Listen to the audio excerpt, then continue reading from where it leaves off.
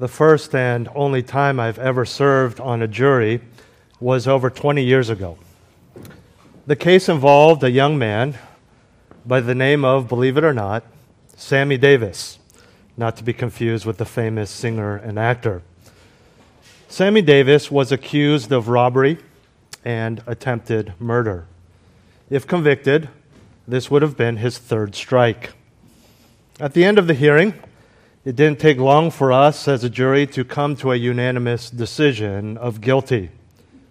It was an open and shut case for us because there was clear video footage of Mr. Davis pointing a gun at the liquor store attendant and firing. During the trial, that same attendant who was on the video actually came in to testify and showed us his bullet wound. Now, although the defendant covered part of his face with his hand, this didn't help his case because not only was half of his face still recognizable on the video, so was the prominent jewelry on his hands, which the police brought into the courtroom for us to see to identify him. I believe his case was not aided at all by the fact that he, clearly young and poorly educated, decided to represent himself. This individual, like so many others, made a choice. And you could say that there are a lot of factors involved, but the choice ultimately came down to this: commit a crime or not. In my opinion, he chose poorly. His decision not only affected himself, but others as well. When it comes to sin, and specifically the sin of partiality, we too have a choice: show favoritism or not. And when we do that, when we choose to sin in that way, we're not helping ourselves and we're not helping others. When it comes down to it, those are the only two options: do the sin or avoid it. And although there may be various scenarios and innumerable variables, it all comes down to obeying or disobeying the law. And as we continue our study in the book of James on the topic of partiality, James makes this very point in verses 8 through 11 of chapter 2. I invite you to join me in James chapter 2, verses 8 through 11, where James writes, "If, however, you are fulfilling the royal law according to the Scripture, you shall love your neighbor as yourself, you are doing well. But if you show partiality, you are committing sin and are convicted by the law as transgressors. For whoever keeps the whole law and yet stumbles in one point, he has become guilty of all.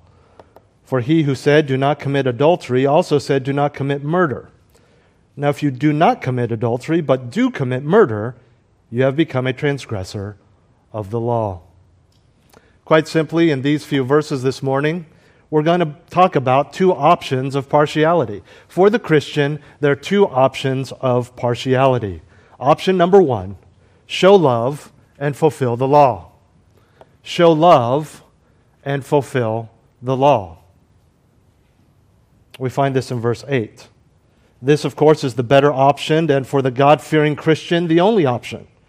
It really comes down to what James tells us here is the greatest commandment, which is love. Now, to be accurate, we know that the command to love is broken into two commandments, two greatest commandments, and we find this explained in Matthew chapter 22 from the lips of our Lord Jesus Christ himself. Would you turn with me to Matthew chapter 22, and we're going to look at verses 35 through 40, a very familiar passage because it is a situation where in a conversation, and being asked by someone who actually wants to challenge him, he is able to tell the world, to tell us what are the greatest commandments. Matthew chapter 22, verses 35 through 40. This is a scenario where he's dialoguing with various followers and various people who are not followers but are physically following him, challenging him, questioning him, debating with him. And verse 35 says, one of them, who is a lawyer, asked him a question, testing him.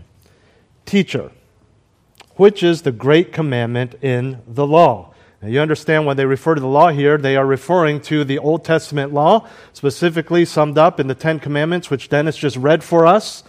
But we know that Jesus went on to heighten these laws, as we'll talk about in a minute. He goes on in verse 37, and he said to him, this is Jesus speaking, "You shall love the Lord your God with all your heart and with all your soul and with all your mind." That answers his question, but he goes on. He says, "This is the great and foremost commandment. The second is like it. You shall love your neighbor as yourself." And on these two commandments depend the whole law and the prophets.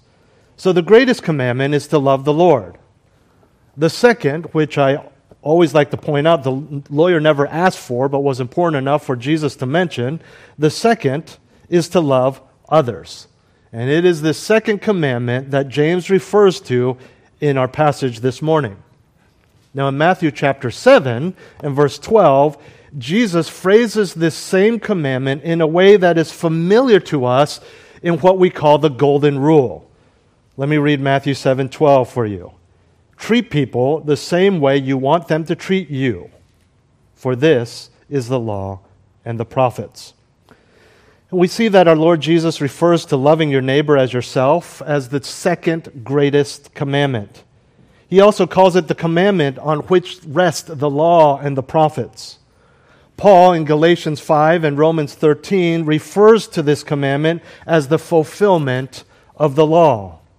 James, in James chapter 2, calls it the royal law.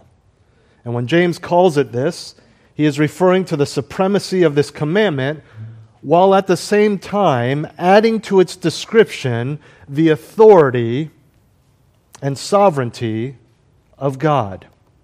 It is the royal law. It comes from the king. It is binding. It is absolute. It is supreme. It is an imperial edict. It is regal. It is excellent. It is the royal law. And the Bible is very clear that we are to love our neighbors as much as we love ourselves. Whereas one's neighbor in the Old Testament was limited to a fellow Israelite, we know that Jesus expanded this to include anyone and everyone, even your enemies. In Matthew 5, he says that. And that's the idea in John 13:34, where Jesus tells his disciples, "A new commandment I give to you, that you love one another, even as I have loved you, that you also love one another." And in that verse, John 13:34, the Greek word new, where he says, "A new commandment I give you," does not mean new in the sense of never existing before, but new in the sense of giving a freshness or a renewal to something that already existed. It's kind of like when the waitress refills your existing cup of coffee a bit to warm it up. Give you a warm up, right? She pours a little bit in. There's still coffee in there. Same coffee, same cup, but now hotter and a bit fresher. The disciples he is speaking to in John 13 knew already that they were to love. But what Jesus is saying is that he is heightening the commandment, making it new in that you are to love everyone and not just your own kind, and to love as God loves us. So the depth to love as God loves us is increased, as well as the breadth to love everyone, not just your close friends, not just the people you hang out with, not just your family members, anyone you come in contact with. Now, jumping back to James, when we fulfill this law, he says we are doing well. Fulfill means to perform completely. And when that love is performed completely, you are doing well. In other words, you are doing morally good. Your behavior is pleasing to the Lord. It is what the Bible calls excellence. Why? Why are you doing well when you fulfill this law?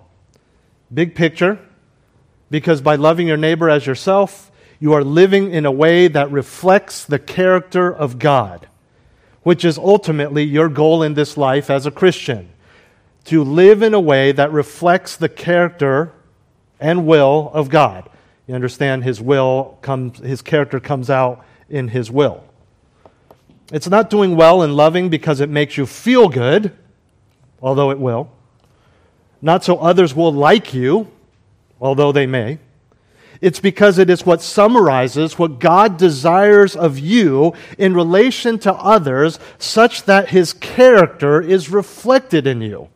so that people see a reflection of God in how you treat them.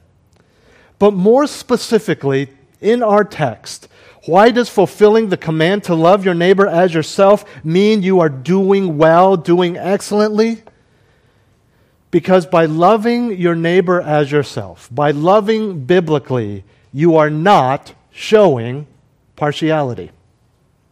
To put it negatively, showing favoritism, showing partiality violates biblical love, which in turn means you're not doing well. And I'm not sure on where on the great scale of morality I fall when I show any portion or any part of partiality. I don't know where that is on the scale, but I don't really care. Because anything less than being perfect, anything less than excellence is absolutely unacceptable to me, and it should be absolutely unacceptable to you. And what James is saying is that there is no scale in this situation. You are either loving or you are not. And if you show partiality, you are not. It's not that you are loving less, you are not loving. At least that particular individual. Here, in yet another way and from another angle, James is showing us how terrible partiality is. He says it violates the fulfillment of the law and the prophets. It ignores the sovereign authority of the one who forbids favoritism among his children because you violate the kingly, the royal law. Now, this is a great lesson on what true biblical love looks like. We learned back in 1 Corinthians 13 that God's definition of love is often, usually, very different, both in its description and practical outworking, than the multiple descriptions of love that we have in the world. And what James presents to us this morning here is no different. Here's what I mean. You may show favoritism towards someone out of respect, out of a desire for their happiness, possibly what the early church was doing when they ushered the rich to honorable seats in the church service. You may be showing favoritism out of a recognition of someone's worldly achievements. But what James is saying is that is not biblical love. The believers James is addressing may have very well favored the rich for all of those reasons, socially good reasons. Yet James spends quite a bit of time confronting and correcting this behavior. Now, there are times when we are well-meaning and we have good intentions only to be taken aside and corrected with Scripture. It can be hurtful. It can be confusing. I thought I was doing what was good. I was just trying to help. But true love comes down to abiding by the Scriptures, and when it comes to loving others, helping them abide by it too. So even though we may applaud your efforts, even though we may be encouraged by your intentions, we want to make sure we as a body together are doing things biblically.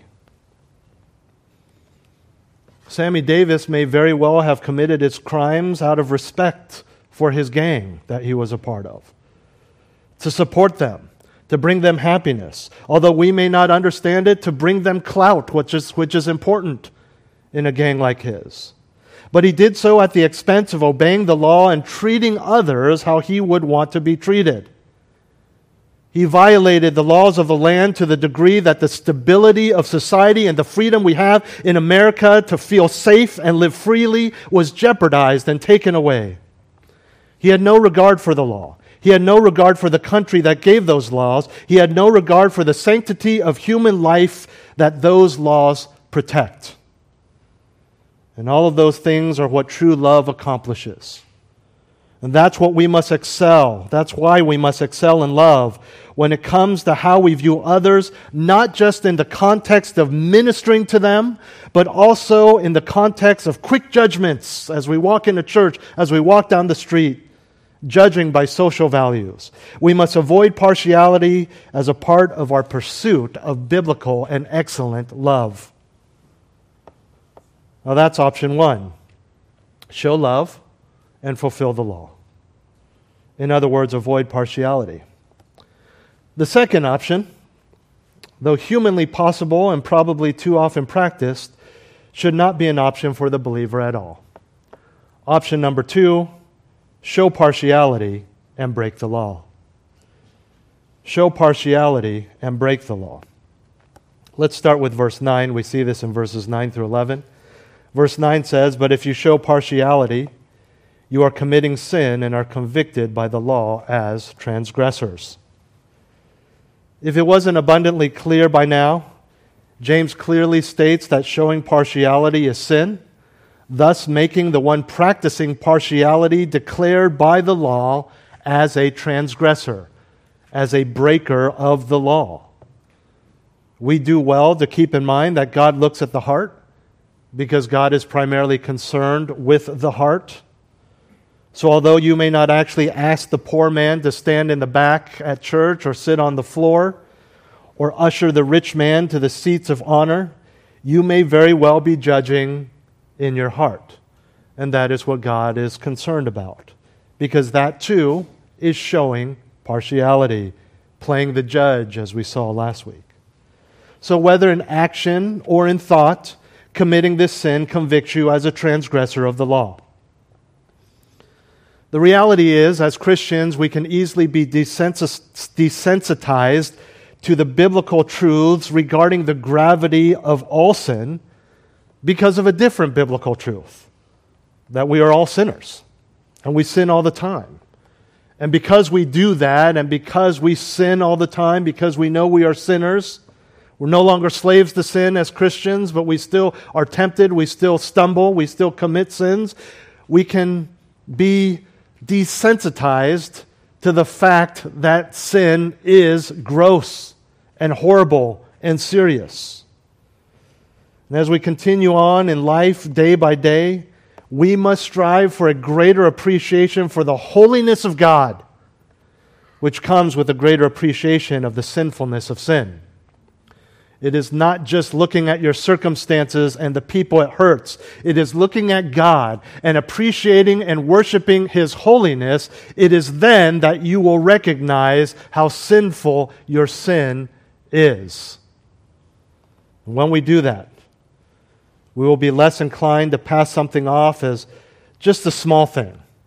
I know it's sin, but it's not a big deal. It doesn't hurt anyone. It's just a minor problem. You can hear the justifications in the early church to James. Why is he writing this? I was just helping him find a seat. Look at how he's dressed. He's used to being treated well. I just wanted him to feel comfortable here at church. Well, don't you see him?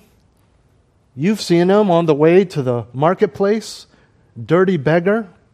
He lives on the street, so I figured he wouldn't mind sitting on the floor, sitting in the back, especially since last time he was here, he smelled so bad it bothered everyone. Well-meaning, no big deal, but it is a big deal because it is sin, and we must see sin for what it is, a clear and conscious defiance of God, which constitutes behavior for which God killed His own Son to free us from. In other words, this is a serious charge. It's not just being nice to someone. It is sin. Not just the holiness of God. I just mentioned, it helps us understand the gravity, the grossness of sin by appreciating the holiness of God. People say, why should I read the Old Testament? Well, that's one reason. Appreciate the holiness of God. You say, well, I don't get it. It bothers me. He killed people. He killed people's children and grandchildren because of something someone did 2 generations ago. And there you understand the holiness of God. The seriousness of sin. Every sin. They say, look to the cross. Look to the cross. Don't you feel bad? Look what Jesus had to suffer for your sins. That's the holiness of God. The holiness of God demanded that Jesus Christ be slaughtered for your sins. Whether it's murder, whether it's adultery, whether it's partiality, whether it's that little lie that actually made things better socially for other people. It's serious. And James says, no matter what the sin, we are convicted by the law as transgressors. Just the word convicted emphasizes the seriousness of this. It means to convince with overwhelming evidence that in this case you are breaking God's commands. There's proof. And even if there's no proof for any onlookers, there is proof for God because, again, He looks at the heart. And no matter how much we may pass it off or think we are getting away with it, our sin is as visible to God as that video of Mr. Davis shooting the liquor store clerk. Clearer, in fact. As a juror, I wasn't there. God is. You may try to be subtle about your judgments or hide them like he tried to hide his face, but the evidence is there. It says we are a transgressor in this case. It refers to someone who steps across a boundary. And it is a technical term in the New Testament for someone who directly disobeys a command. So why is James taking this so seriously? Because partiality violates the command to love, the greatest commandments. We know that this then would be a habitual partiality, whether in heart or deed. And in line with that, this is more than just being rude or impolite, which at worst may be another sin such as anger, or at best just a lack of awareness. What we're talking about is a conscious characteristic of judging and showing partiality. I don't like those people. The reason James is making such a big deal about something that seems normal in society and may not even bother the one who is being judged is because it is sin. And again, it's about the holiness of God. We should not justify something and say they're okay with it. They actually prefer it. They know they smell. They want to stand in the back. Fine, then let them stand in the back.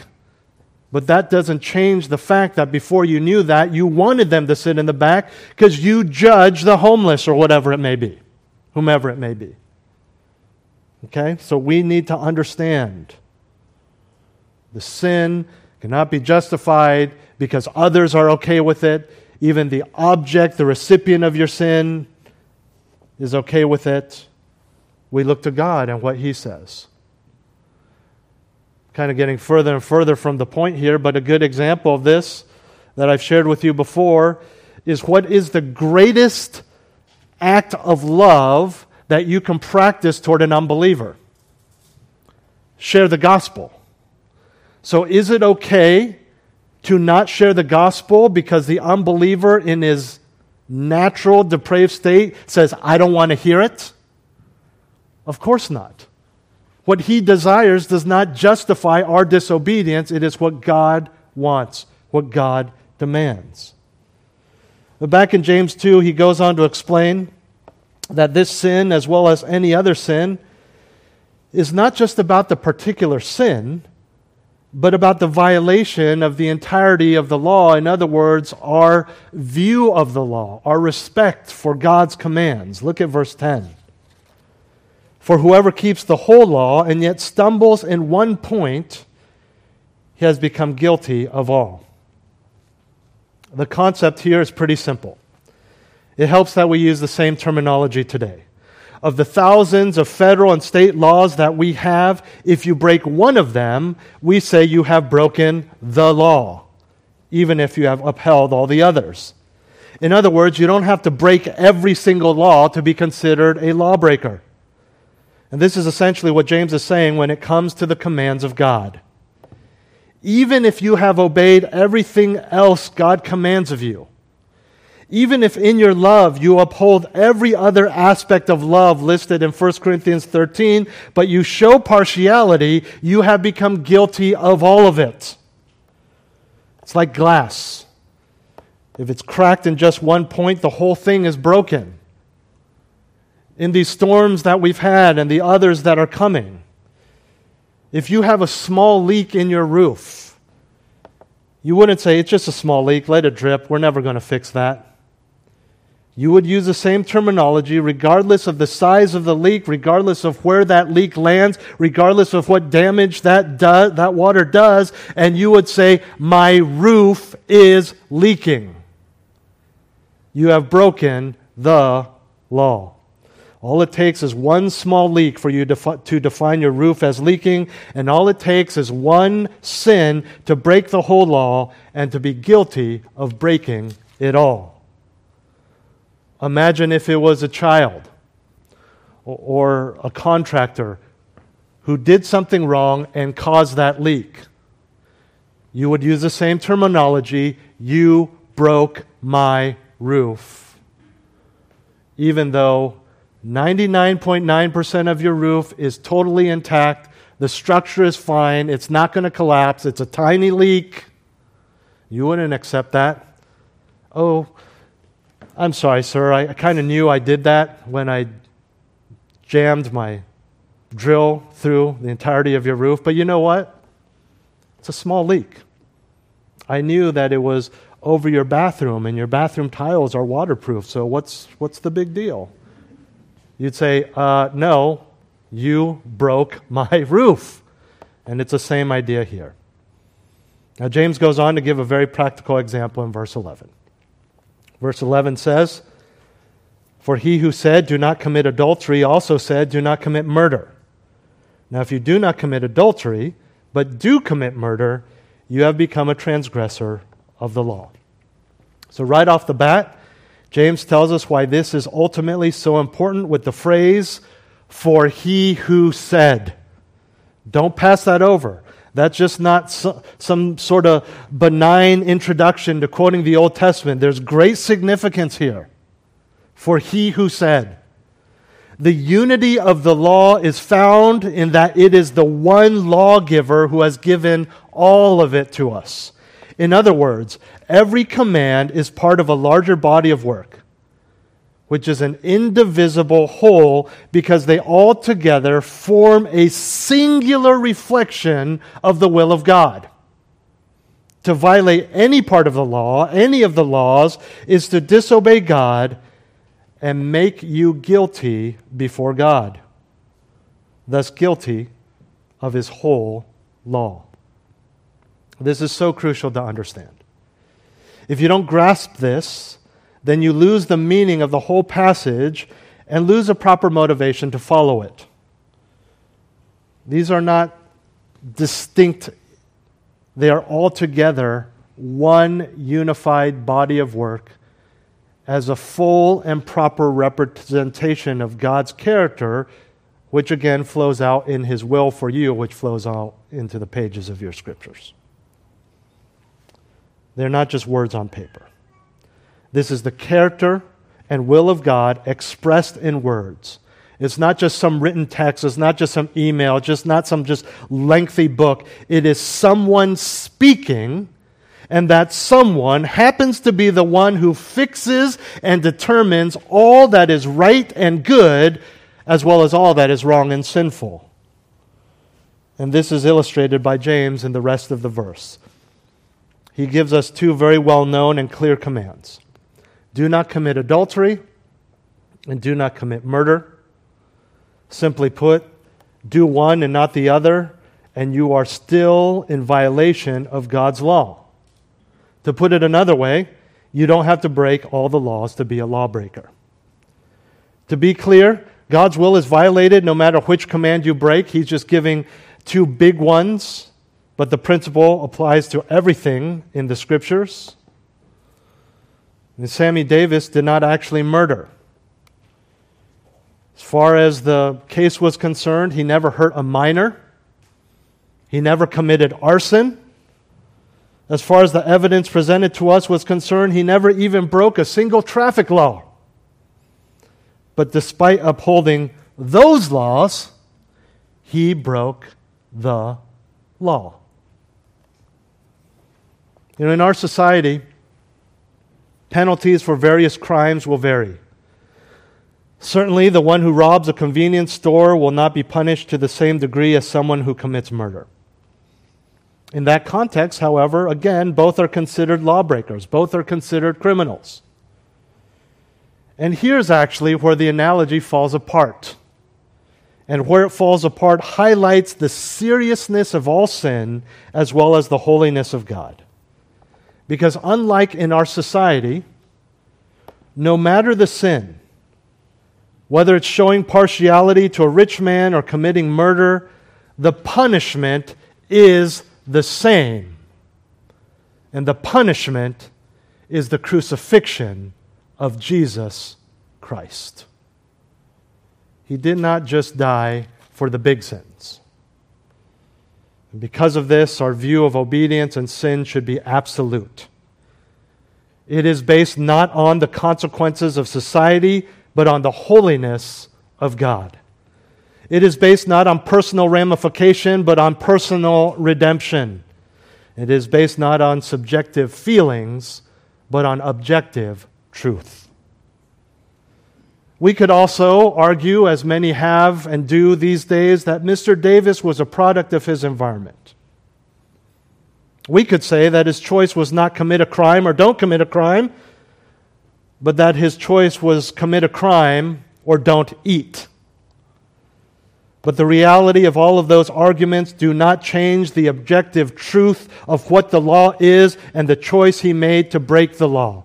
And we do the same thing with our sin. We justify it with social circumstances, family circumstances, our feelings.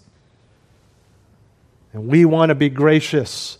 We want to lift those up to the Lord. We need to cry out to the Lord like David did. But in the end, say, God's word is truth, and I must obey regardless of how I feel, regardless of what my boss says, my parents say, regardless of the potential of being disowned by my parents and having been kicked out of the house, regardless of having to break up that relationship, or my spouse pursuing divorce. We obey God. When it comes to God, sin is sin. And it must be dealt with in our lives swiftly, severely, and exhaustively, no matter how big, and perhaps more importantly on a practical level for us, no matter how small. Because it's seemingly the small sins that we overlook and let fester. And by the way, who are we to determine what is big or small? The reality is that you may very well be a work in progress as far as partiality is concerned. It may not be practically outworking in your life, showing it or not. Maybe there's just one particular type of people that you show favoritism for or against. And as you pursue holiness, the number of types of people you dislike or tend to idolize in an unbiblical way has shrunk. But there are still those couple of demographics that you struggle with. Praise God, excel still more. Perhaps you don't show partiality at all. And one day you come across an individual whom you've never met before. It could just be a stranger at Starbucks. And you think, wow, I thought people who dress like that or who speak like that were only in the movies, but there he is.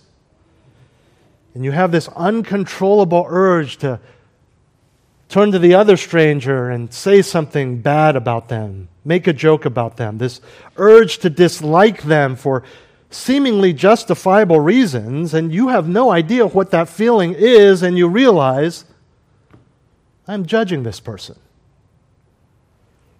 Praise God that you realize that. Now deal with the sin. Here's my point. Although God's objective truth is clear-cut, not everything is clear-cut in our lives. There are levels of growth, degrees of sin, progressive sanctification. We are in a marathon race that lasts a lifetime. But here, James is saying it's black and white, and objectively it is. It is either sin or it is not. Be aware that there is grace, there is patience, there is sympathy on the part of God when He sees our sin. But the reason there is a need for grace and patience and sympathy is the fact that there is sin. And it is objectively black and white. It is the pursuit of total obedience and the rejection of any infraction of the law that is to be the overarching pursuit in our lives.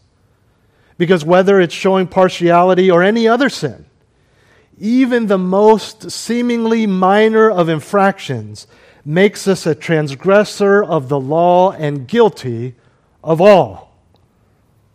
But we do not resign ourselves to our sinful state like the criminal who feels like he's trapped in a life of crime and resigns to continue breaking the law.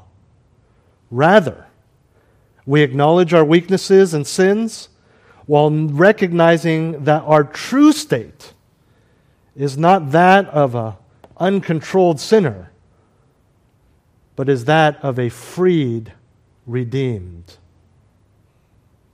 Two options of partiality. Option 1, show love and fulfill the law. Option 2, show partiality and break the law. If, however, you are fulfilling the royal law according to the Scripture, you shall love your neighbor as yourself, you are doing well. But if you show partiality, you are committing sin and are convicted by the law as transgressors. For whoever keeps the whole law and yet stumbles in one point, he has become guilty of all. For he who said, "Do not commit adultery," also said, "Do not commit murder." Now if you do not commit adultery, but do commit murder, you have become a transgressor of the law. Let's pray. Heavenly Father, whether it's the sin of partiality or any other sin, may we repent. I pray that you would guard us against thinking that there are small sins. Help us to recognize your holiness and grow in our appreciation of that.